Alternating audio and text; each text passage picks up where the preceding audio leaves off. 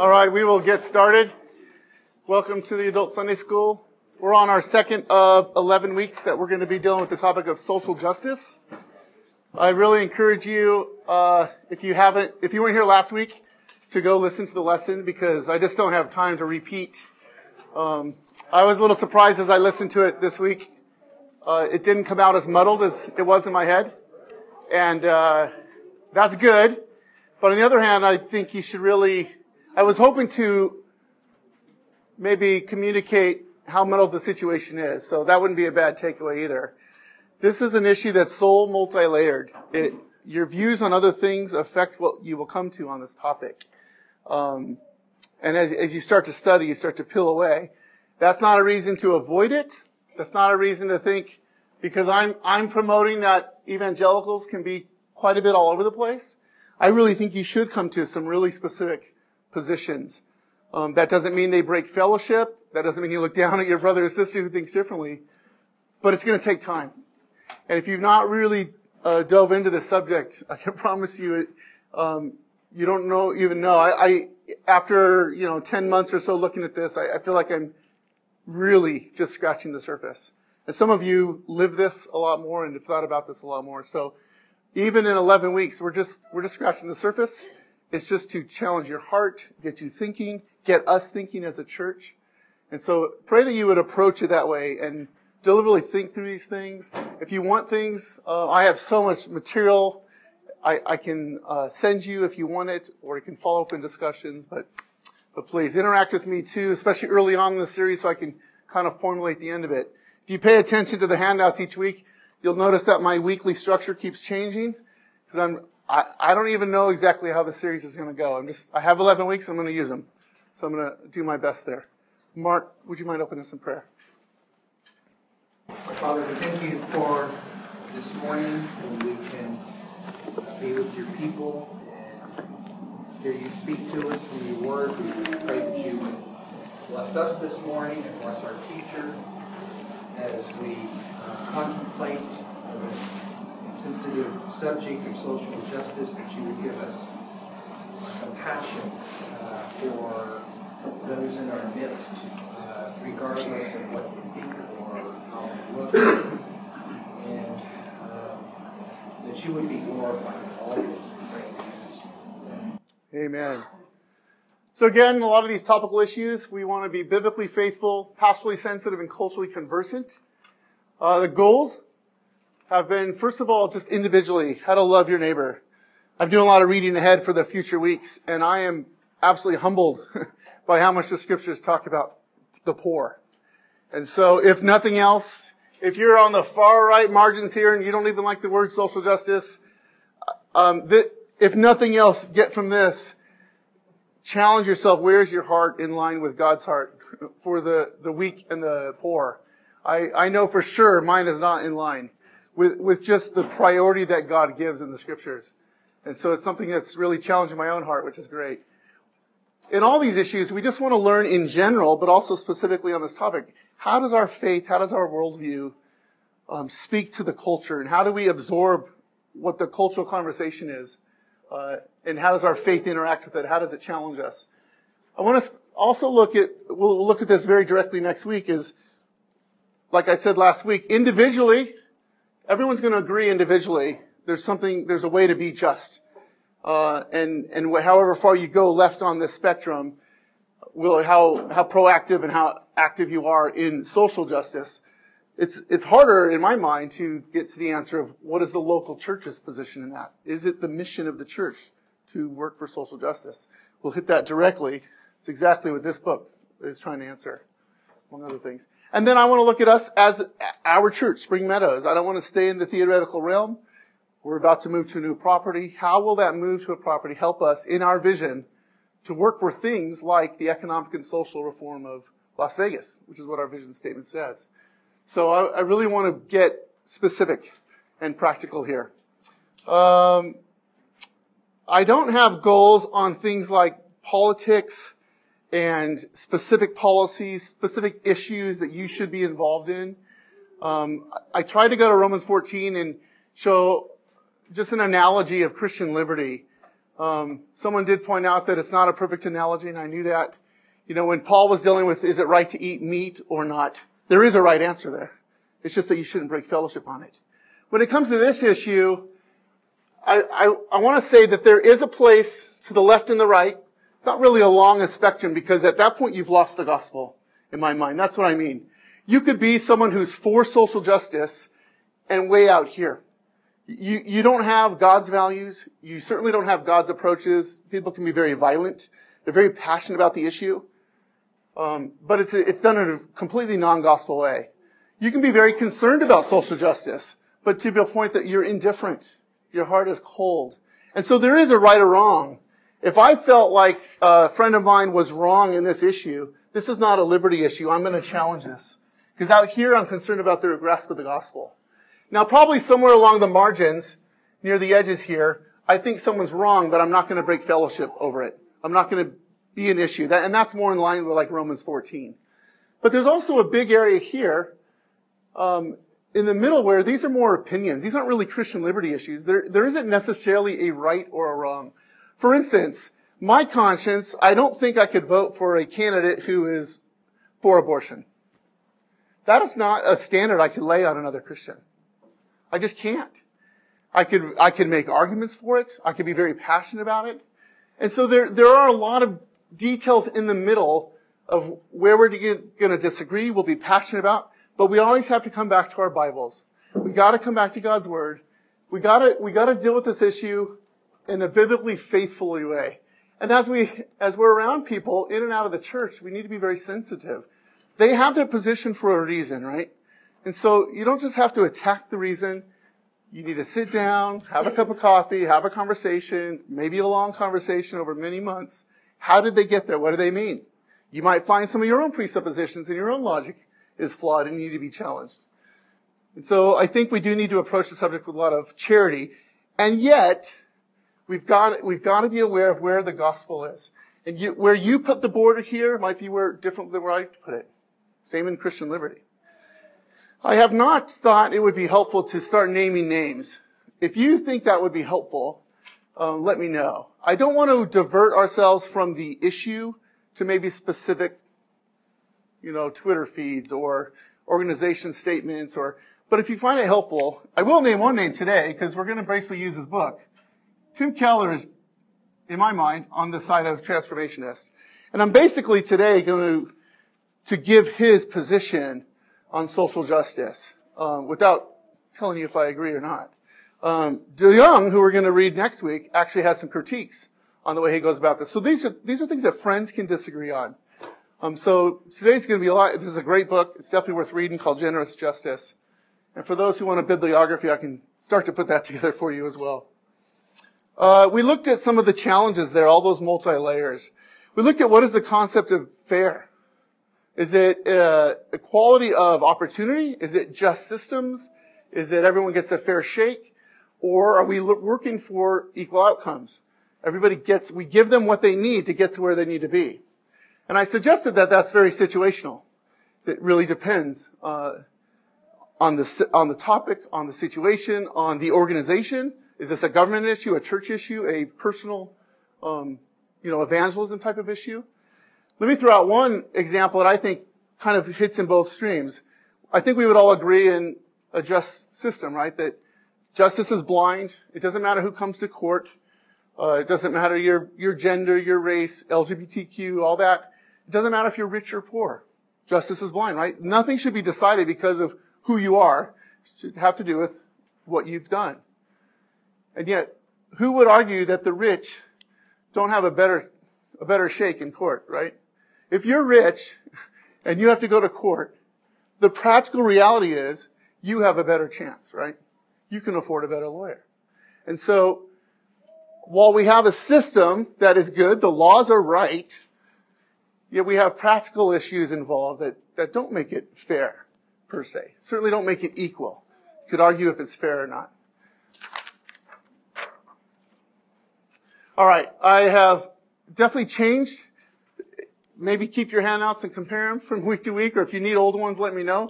I have less up here, and I wanted to present this more as a spectrum versus binary columns and categories. And yet, basically, remember that I think, well, for the most part, everyone agrees with the right side. We're gospel-centered people. We believe in conversions. We believe in preaching the gospel. We care about people's spiritual needs.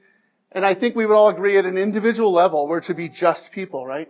As a Christian in the world, as an image bearer of God, we would not cheat somebody in a personal dealing. That's all agreed upon. The question is how far left should we go? And so everyone over here agrees with all of this. I'm not saying they don't agree with this. I'm just trying to present that in addition to all that, people will want to go further and further left. And I'll give some examples of what I'm saying. So how? How do we do this? Well, those who are in the conversions camp say, well, I will preach the gospel to you. You'll get converted. Your life will be transformed because that's what the gospel does. And you will be a more just person. So the more converts we have in the world, the more just our world will be. Well, no one's going to disagree with that. That's definitely true. These guys would say, well, in addition to that, I need to work on the systems. I'm not going to wait for conversion. I'm not going to assume conversion.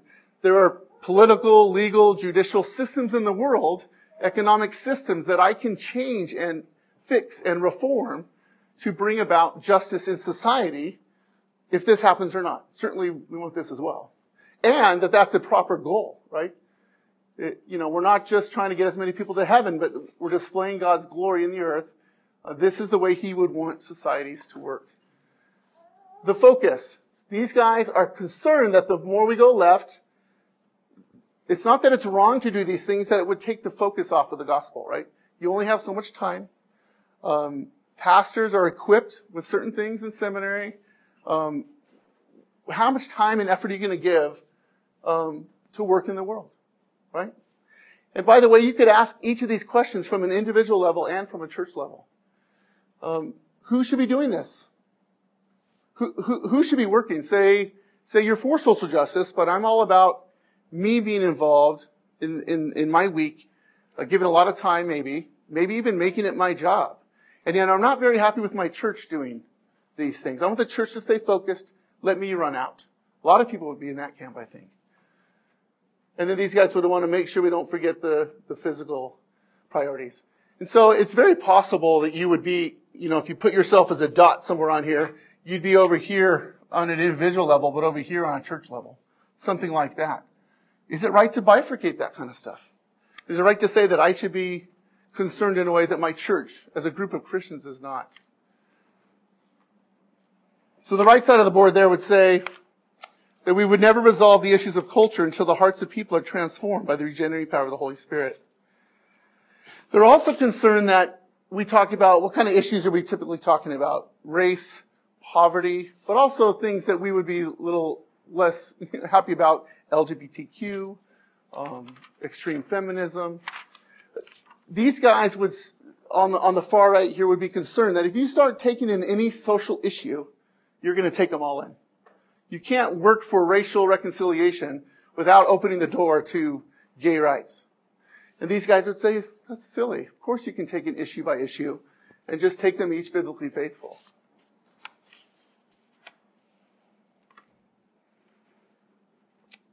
Even Keller, as a transformationist, would have a lot to say about out here. He is for social justice. And yet he knows there are people, he works in, New York. There's a lot of people, social justice warrior, if you're not used to that term.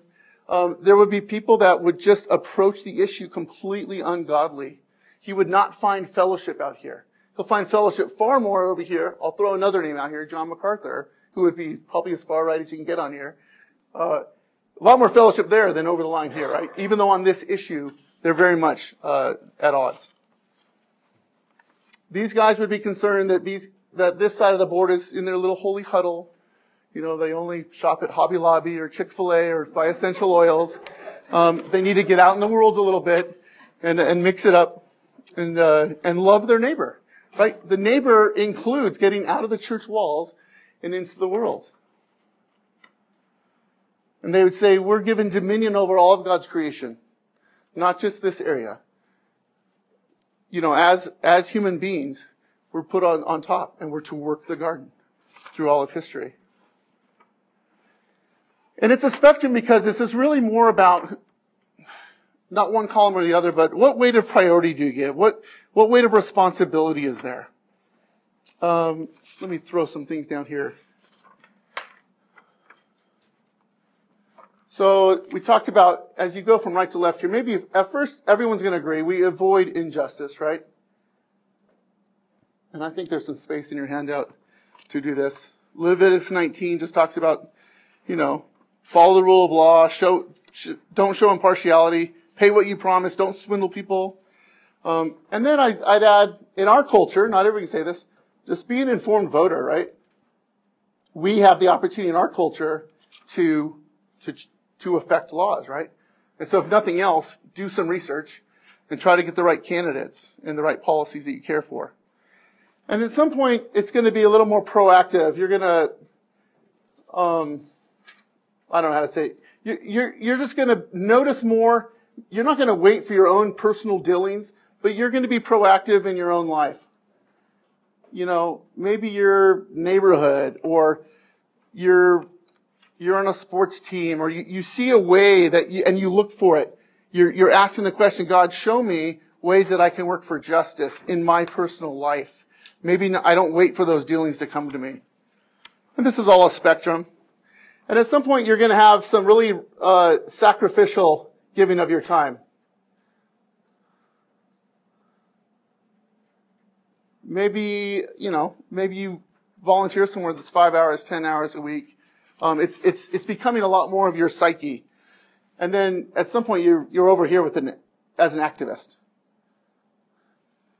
This is going to be an important part of your life. Maybe it's your job. But this is an issue, and it's not all of social justice, right? You're going to take an issue, and you're going to run with it. So let's take maybe the issue of abortion for pro-life.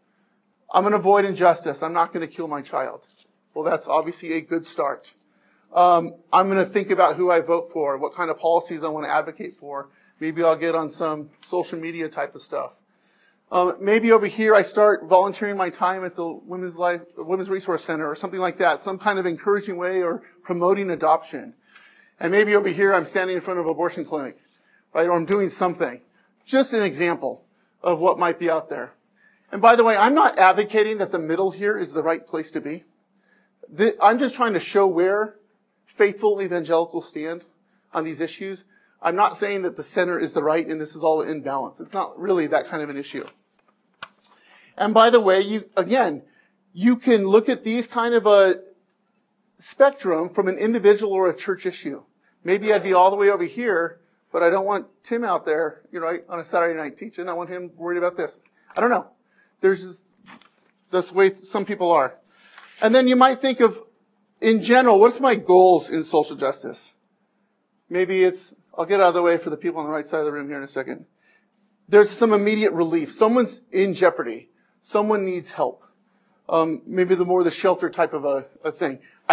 That's a level of social justice that's pretty easy to accept, right? I'm going to feed someone who's hungry on my doorstep. And then I'm going to work for maybe more development. This is a little more longer strategy. I want to train people. I don't want to just feed them at the moment. I want to teach them, give them the skills they need to have a job. And then all the way to social reform. These are really changing institutions, however you think that's fit. I thought maybe that was missing from last week, a little fleshing out of what I mean in these issues. And we will have some chance for questions today if you're lost. And just think about it. For us to agree, the reason I want to have some liberty and charity here is for us to be agreed on a single dot wherever we are in there. Think about what we would have to agree on.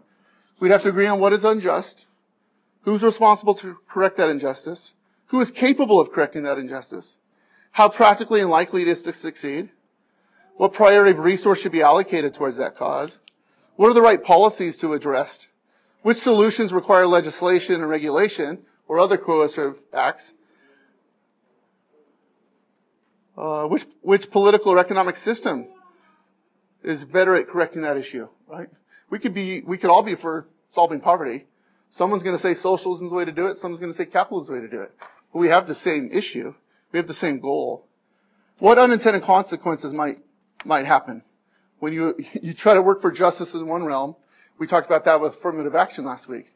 Perhaps as you're working for justice from one perspective, people will feel unjust from another. These are complicated issues. All right, so now I want to jump ahead to our issue at hand. Today I want to focus on these categories, these theological, biblical categories of justice and mercy. And we kind of started that last week. So you got the table in the back there. Hopefully I help you fill in what you need. Some definitions. These aren't perfect definitions, but to be just is to do or receive what is due based on a standard of right and wrong. Righteousness is very close to justice, but now our standard is God's law, His character. And so we're doing what's right and wrong in accordance with His standard. And then on the other side, we have mercy and grace. Mercy is not receiving what is due, having compassion on people. And grace is receiving what you don't deserve. It's a gift. It's unmerited favor. So very, very related terms. And just by the sound of it, you can tell. We're saying justice and mercy on one side is what's due, right? There's a standard. You live up to the standard or you don't. Mercy and grace, we're thinking of, well, you're getting better than what you deserve, right? You're not receiving the wrath you deserve. You're getting blessings that you don't deserve. So just immediately, and we went through this in our Westminster study, these categories are very important to distinguish as far as justice and righteousness versus mercy and grace. And I'll spend a lot of time in Romans here. Romans 4:4. Now to the one who works, his wages are not counted as a gift, but as his due. So I'll say justice and righteousness. Oh good, I don't share any letters. So we've got words like wages, work, what's due. One who works, his wages are not counted as a gift, but as his due. You keep reading. To the one who does not work, but believes in him who justifies the ungodly, his faith is counted as righteousness. So how do we get righteousness? Is it through what we deserve or what's given? Now we have faith. We have blessing. Just as Dave also speaks of the blessing of the one to whom God counts righteousness apart from works. We're not dealing with works in this category. We're dealing with mercy and grace. Blessed are those whose lawless deeds are forgiven, whose sins are covered. Blessed is the man against whom the Lord will not count his sin. In this category, God counts your sin, right? In this category, He doesn't. There's forgiveness. Paul is clearly contrasting these categories. Romans 6:23. The wages of sin is death, but the free gift of God is eternal life in Christ Jesus our Lord. So you take a righteous judge, you mix it with sinful man, and you're going to get death. You take a gracious God, so you have a gracious God, you have a Savior, you're going to have life, eternal life. Those are pretty different outcomes, wouldn't you say? Very distinct. And yet, sometimes the Bible talks about our salvation, our forgiveness, being based on justice, not on mercy. 1 John 1:9, He is faithful and just to forgive us our sins and to cleanse us from all unrighteousness. How on earth, after we've just defined these categories, can we look at our salvation from an angle of justice, which results in death because we're all sinners, versus an issue of mercy and grace where I need God's forgiveness? The answer is in Romans 3. For all have sinned and fall short of the glory of God and are justified by His grace as a gift. So this category deals with justified. We're justified by grace through the redemption that is in Christ Jesus, whom God put forward as a propitiation by His blood to be received by faith. We're still over here, right? This was to show God's righteousness, because in His divine forbearance, He had passed over former sins. It was to show His righteousness at the present time so that He might be just and the justifier of the one who has faith in Jesus.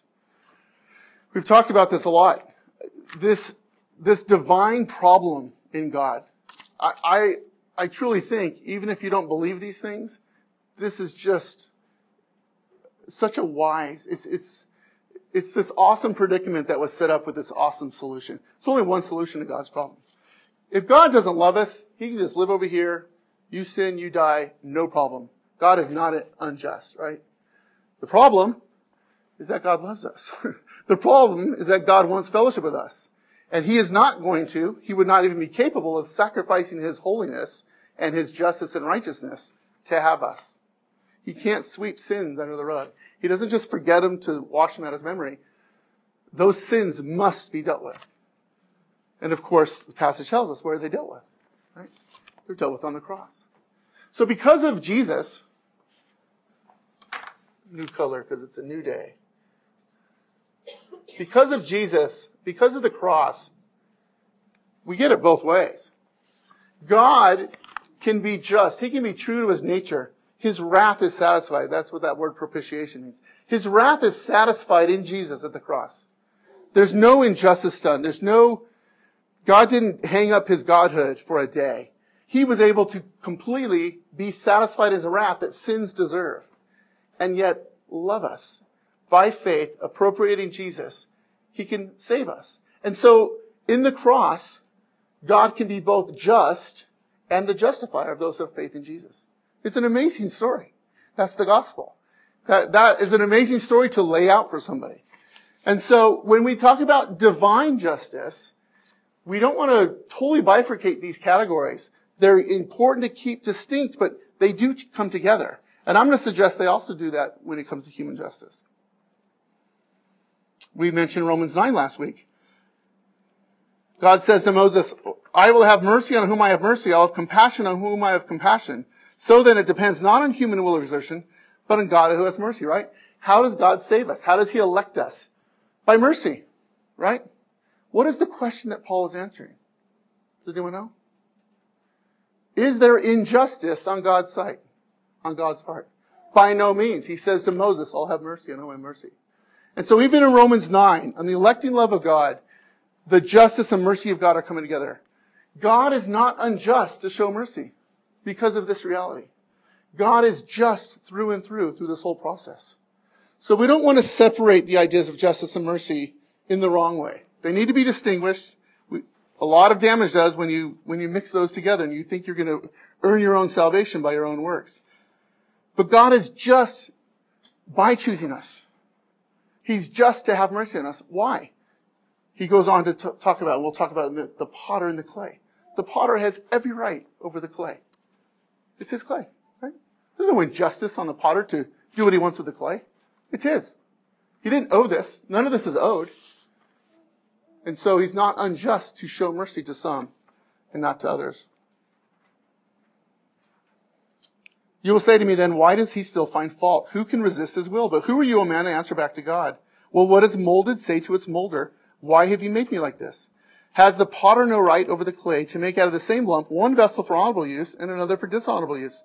Sometimes usually, we look at it from our perspective. What do I deserve? What's fair for me?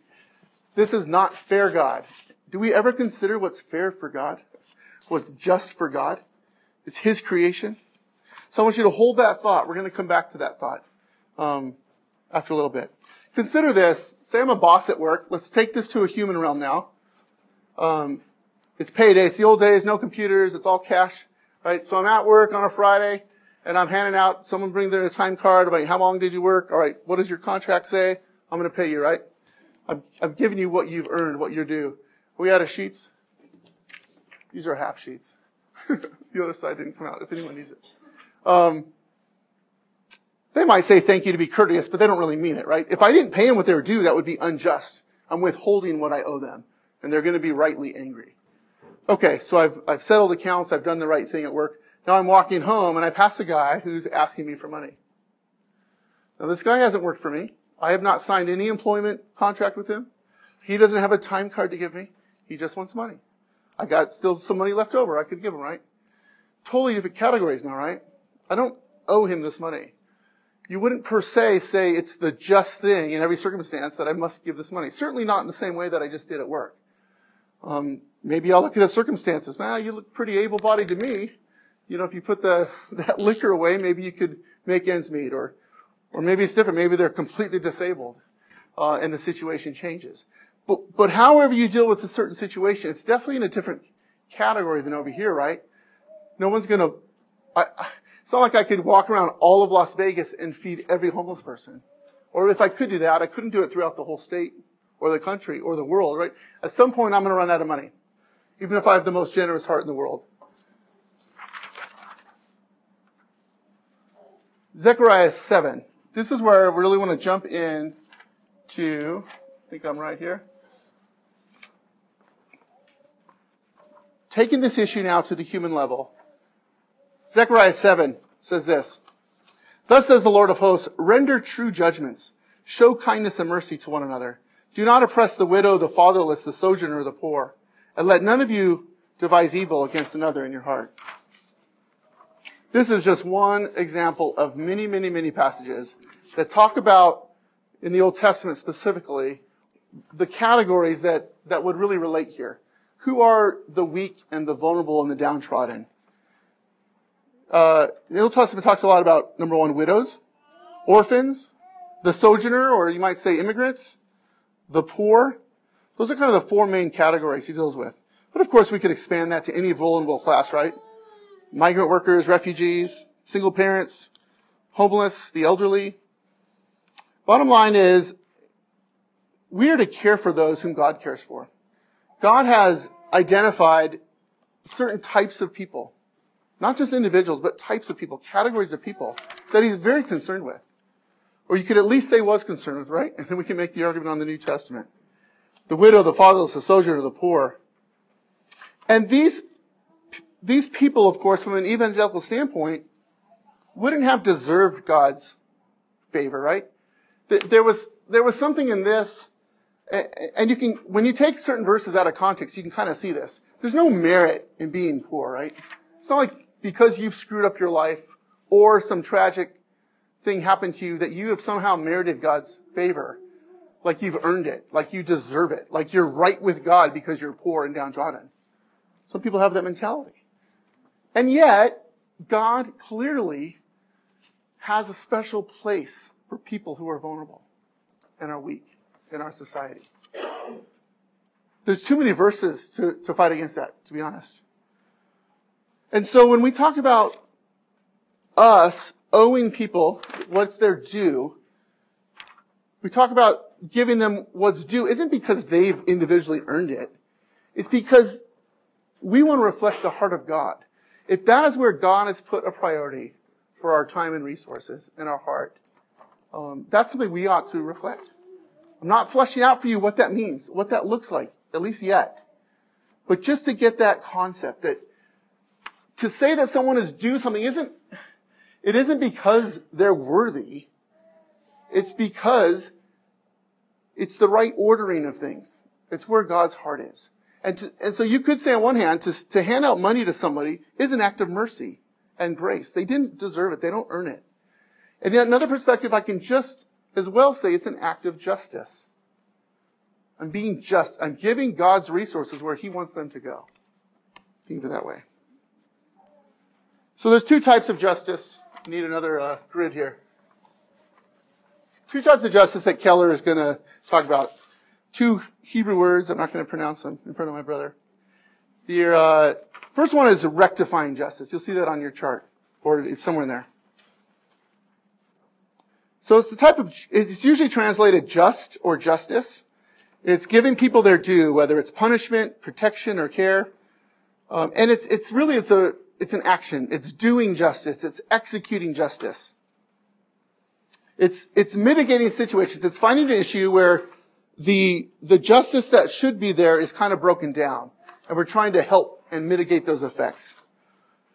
A couple verses on there. Deuteronomy 27 said, "Cursed be anyone who perverts the justice due the sojourner, the fatherless, and the widow.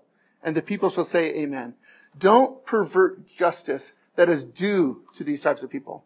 Proverbs 31, "Open your mouth for the mute, for the rights of all who are destitute. Open your mouth, judge righteously. Defend the rights of the poor and needy." Jeremiah 22, "Thus says the Lord, do justice and righteousness, and deliver from the hand of the oppressor him who has been robbed. Do no wrong or violence to the resident alien, the fatherless, the widow, nor shed innocent blood in this place." So there's action. You're to proactively do justice, and you're to not pervert justice. The other type of justice he calls primary justice. That's usually translated right or righteous. And it can mean upright, or it can actually mean charity. Jews today would use this term for charitable giving. Problem is, your translation, some translations will say the same word as just, and the other one will say righteous. They're very close in meaning. This is more not doing justice so much as being just, being righteous. The Lord is called righteous. The eyes of the Lord are on the righteous, and his ears are open to their cry, but the face of the Lord is against those who do evil. Right? We are the righteous. His laws are righteous. And it carries with it the meaning of right relationships. And so Keller would make the point, no matter where you fall on this, the very nature of this word, to be righteous, is social, because it has to do with relationships. It doesn't make any sense. We're talking about social order, right societies, right laws, right lives. Exodus 23 says, did I just read that? No. You shall not pervert the justice due to the poor. Keep far from a false charge. Do not kill the innocent and righteous. For I will not acquit the wicked. You shall take no bribe, for a bribe blinds the clear-sighted and subverts the cause of those who are in the right. Deuteronomy 4. See, I have taught you statutes and rules as the Lord my God commanded me. You should do them in the land when you are entering to take possession. Keep them and do them, for that will be your wisdom and your understanding in the sight of all the peoples. How we're going to be righteous is going to display itself to those around us. They will say, surely this great nation is as wise and understanding people. What a great nation is there that has God so near to them as the Lord, our God, is to us, whenever we call upon him. What great nation is there that has statutes and rules so righteous as all his law that I before you today? Psalm 37, the wicked borrows but does not pay back, but the righteous is generous and gives. And that's the type of verse where he got his title. The righteous are generous. So it is a righteous thing to be generous. It's not just a merciful thing. It is a merciful thing to be generous, but it's also a just and a righteous thing. It's what God expects. Right? We're not our own. Our resources, our talents, our abilities have been given to us by God. Yes, we've worked for them as well, in some cases. You can work really hard. You can study for, your PhD exam. I don't know what you call that, sorry. Whatever you just went through. But God gave you talents. He gave you an intellect. He gave you the ability. He put you in a country in the 21st century that lets you do certain things, right? We don't need to separate those things. If God has given us opportunity and resources, these are his. We are stewards, right? We're not owners. We're stewards of what is his. Whether we live or whether we die, we are the Lord's. And so if we think of it like that, I think it's pretty easy. And this is an eye-opener for me as I read these things. To go do what is merciful and gracious is at the same time just and righteous. Ed? The sheer complexity of this issue is pointing to me every night when I drive home past the park and Railroad Parkway, because the city has closed that park down in the Woodbridge area, partially because it's being overwhelmed by illegal drug sales and so forth, but also because the city was trying to discourage a couple churches that were doing feeding these people. So how do you balance the issue? That is a just thing to do. Right. Right. The other side of that angle, the other side of the argument being creating dependency. Exactly. There are valid issues on both sides, in most cases, in my mind. Some of those can't just be a quick fix, right? Now you're talking about really thinking ahead and being proactive, and the type of resources it would need. A great example, yeah. We as Christians know what righteous is according to the scriptures that you read and stuff. But, when you start pushing things to the left, none of that applies. Like in Antifa, they want social justice, but they also want communism and socialism, which represses people, just one side over another. It's almost an impossible reality. Well, I definitely put them over here. Yeah, I know. So, yeah. I know that's an extreme one. And it's more than just, again, this is hard to draw because it's not really a continuation. They've fallen off the cliff here. Yeah, so just because someone is for an issue that you're with doesn't mean they have the gospel. It doesn't mean you would do anything with them. Right? Right. That's a better example than falling off the cliff, right? Yeah. Because you can only get so far, unless it's the gospel preached on. Yeah. So I don't take questions from Jessica. My question was about, I thought that abortion fell nicely into the chart, but I didn't know, like, in your reading, is abortion considered in the realm of social justice? I never thought, I don't think it's one that typically is used in the cultural discussion. I mean, I don't know who is more weak and vulnerable than a 1 month old baby. I never put it in that same category, but it fits. I would put it there. Chart. Yeah. I think there would be a lot of people who wouldn't. These guys wouldn't typically think of that. I mean, it comes down to if you think it's a child or not, right? And so that it's challenging. None of these, probably no issue is going to develop nice, cut, neat. Yeah. Knew Rachel would say something about this. Well, I think that it would be women's reproductive rights would go into the far left. Yeah. Social justice issue. Right. That's a good point. Not necessarily abortion, but the women's reproductive rights. They would see from the other way, the just thing is to encourage and enable abortion. Right. So that's a great example, Walt, where you could be using the same term social justice. So what's your standard of justice? That's where we need to be biblically faithful, and we can't just go for this concept blindly and ignorantly. Keller's position now is when you use these two words, this justice and righteousness together, which happens over 40 times in the Old Testament, he says a proper translation of that verse now is social justice. Because you're doing justice, you're doing rectifying justice in a society relationship dependent righteousness. And people will argue with that. People will say, I see where you're going, but I don't like the term still. Or maybe because it's been co-opted. So let me just give a couple of examples. Psalm 33, he loves righteousness and justice. Jeremiah 9, thus says the Lord, let not the wise man boast in his wisdom, let not the mighty man boast in his might, let not the rich man boast in his... Oh, I said that twice. He who understands and knows me, that I am the Lord, who practices steadfast love, justice, and righteousness in the earth. He would say a proper translation would be, I'm the Lord who practices steadfast love and social justice in the earth. Ezekiel 18, if a man is righteous and does what is just and right, rectifying justice, he does not oppress anyone, restores debtors to the pledge, commits no robbery, etc. He executes justice between man and woman, walks in my statutes, keeps my rules. He is righteous. And so these two concepts of justice and righteousness come together. Just a couple random quotes here. Biblical justice includes all forms of God-ordained justice, including the rectifying justice that belongs to the government, what we call public or legal, as well as justice between individuals. Justice involving organizations and groups, what we call social justice. There's individual justice. There's so many realms of this.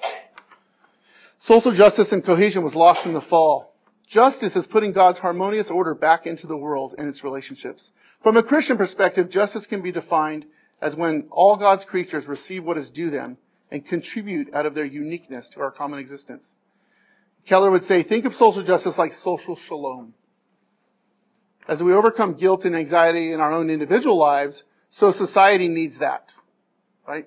If we're messed up people, we need the peace of God. You would say society. You can think of society in the same way. To do justice means to live in a way that generates a strong community where human beings can flourish. All right, I know I'm running out of time for questions. I apologize for that. I promise much more next week. So what are some of the implications? I want to get back to the chart we originally had. Think about the potter right over his own clay. Even more so, God over not raw material that he was given, but he created that raw material, right? Totally different categories. Matthew 6 is a great verse. Beware of practicing your righteousness before other people in order to be seen by them, for then you will have no reward from your Father in heaven. Thus, when you give to the needy, sound no trumpet before you.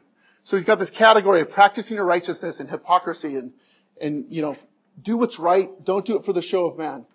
His first example of that is giving to the needy. So giving to the needy in this sense is not called charity. It's not called generosity. What does he call it? It's an act of righteousness. That's a righteous act. If it's a righteous act, if it's giving someone what they are due, again, not because of what they've done, because of God has chosen to love them, then really to not do it is unjust. It's not just a lack of mercy. It's unjust. And to not give them what they're due means you're really robbing from them. If I was paying wages at work and if I defraud them, I've robbed them of what they owe. So in the same case over here, for a different reason, I owe certain people certain things. These weak and vulnerable people, these needy. Again, fleshing this out is tough, but I'm actually robbing them. And I'm not just robbing them because it's really God's resources. I'm really robbing God. If the master gives the servant some talents and says to do something with it, he doesn't obey the master. He's really robbed from God. That's where Matthew 25, the sheep and the goats, is really getting at. When you've given a drink of water, when you've housed somebody, you've really done that to me, right? Go into my everlasting kingdom. When you've not given the water, when you've not given the shelter and the food, you've done that to me. Off to judgment. Why? It's not that we're gospel-centered people, right? It's not that doing an act is going to earn our way into heaven. But as we said, people who are justified will act justly. That will absolutely transform your life. And so at the end of time, at the judgment, we should be able to tell very well, without even a confession, right? We should tell by how you've lived your life, where you stand, if you've understood the gospel and the cross. Proverbs 14, whoever oppresses a poor man insults his maker, but he who is generous to the needy honors him. It's like the command to love. Romans 13 says, owe no one anything except to love each other. For me to love you because you deserve it is really nonsensical. The whole idea is that I love you because I choose to love you. You can be so unlovely. You don't deserve my love. Yet Romans 13 says, I owe you love. So in that sense, you deserve it.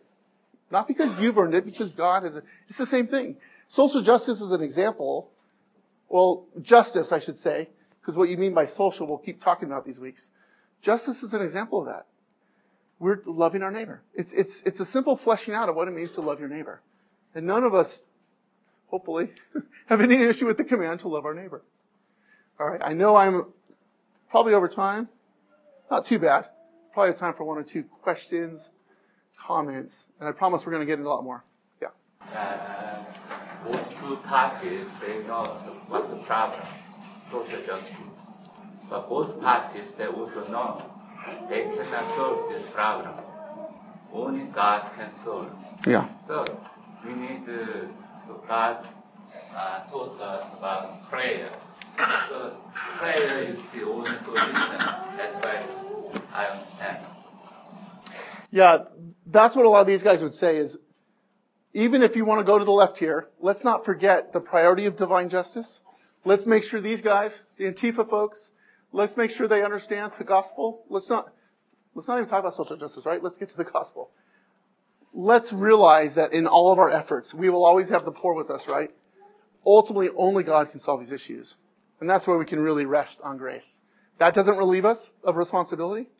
That doesn't mean we're not going to die tired, right? We're going to run this race. And yet ultimately our hope, we don't have the resources. We can't change hearts, that's for sure. We can't even change the hearts of kings to adjust society systems. Great point. None of this can just be activity. Is it Mary or Martha? Martha activity. We need to rest at the feet of Jesus as we do that activity. Great point. What's the name of the books that you... I can get you a fuller bibliography. This is Generous Justice by Keller. What is the mission of the church, as we'll use next week. But next week we're going to ask the question, is social justice a gospel issue? Is social justice part of the mission of the church?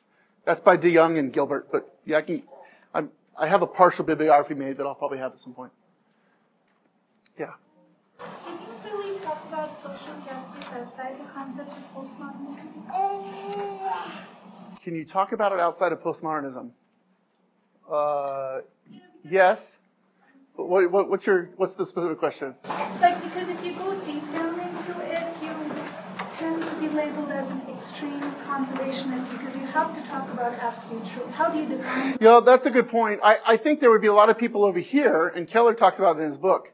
He's just as critical. I mean, I'm kind of presenting his critique of this side. He's just as critical of the postmodern. He has a lot of postmoderns in Manhattan, as you can imagine. They don't care about personal morality. They don't care about faith and repentance. I mean, the challenge for them is, why do you care about social justice? In your world, there's no such thing as justice. There's no standard. But it's very emotive. But at the same time, they're image bearers of God. They have a sense of justice. They just can't articulate it. They don't accept it. But the reason they do care about those who are weak and downtrodden, however they define them, even if they get it wrong, like in the abortion issue, that's a God-given concern for their fellow human being. Their worldview doesn't make any sense at that point. I don't know if I'm answering your question, but... Yes, you are, but there is an overlap from the biblical perspective of social justice and the postmodernist perspective of it. Let's talk afterwards, and maybe I can flesh that out more in the coming weeks. Barb? Isn't this one of the issues with mainstream denominations right now that are shifting so far into social justice? Yeah, and again, I can get into some naming names if we need to. It's a big fight. Some of it's just a nice consideration. Some of it's a big fight. And churches and denominations are probably going to split over this, even more than they have. I think it's going to be more and more. And I think some of it, unfortunately, is just not having a conversation. They're just hearing a term and running with it. If Keller says he's for social justice and you just assume he's Antifa, I mean, that's not fair. To say you're for conversionists and you're extreme, you're a white Nazi, that's not fair either, right?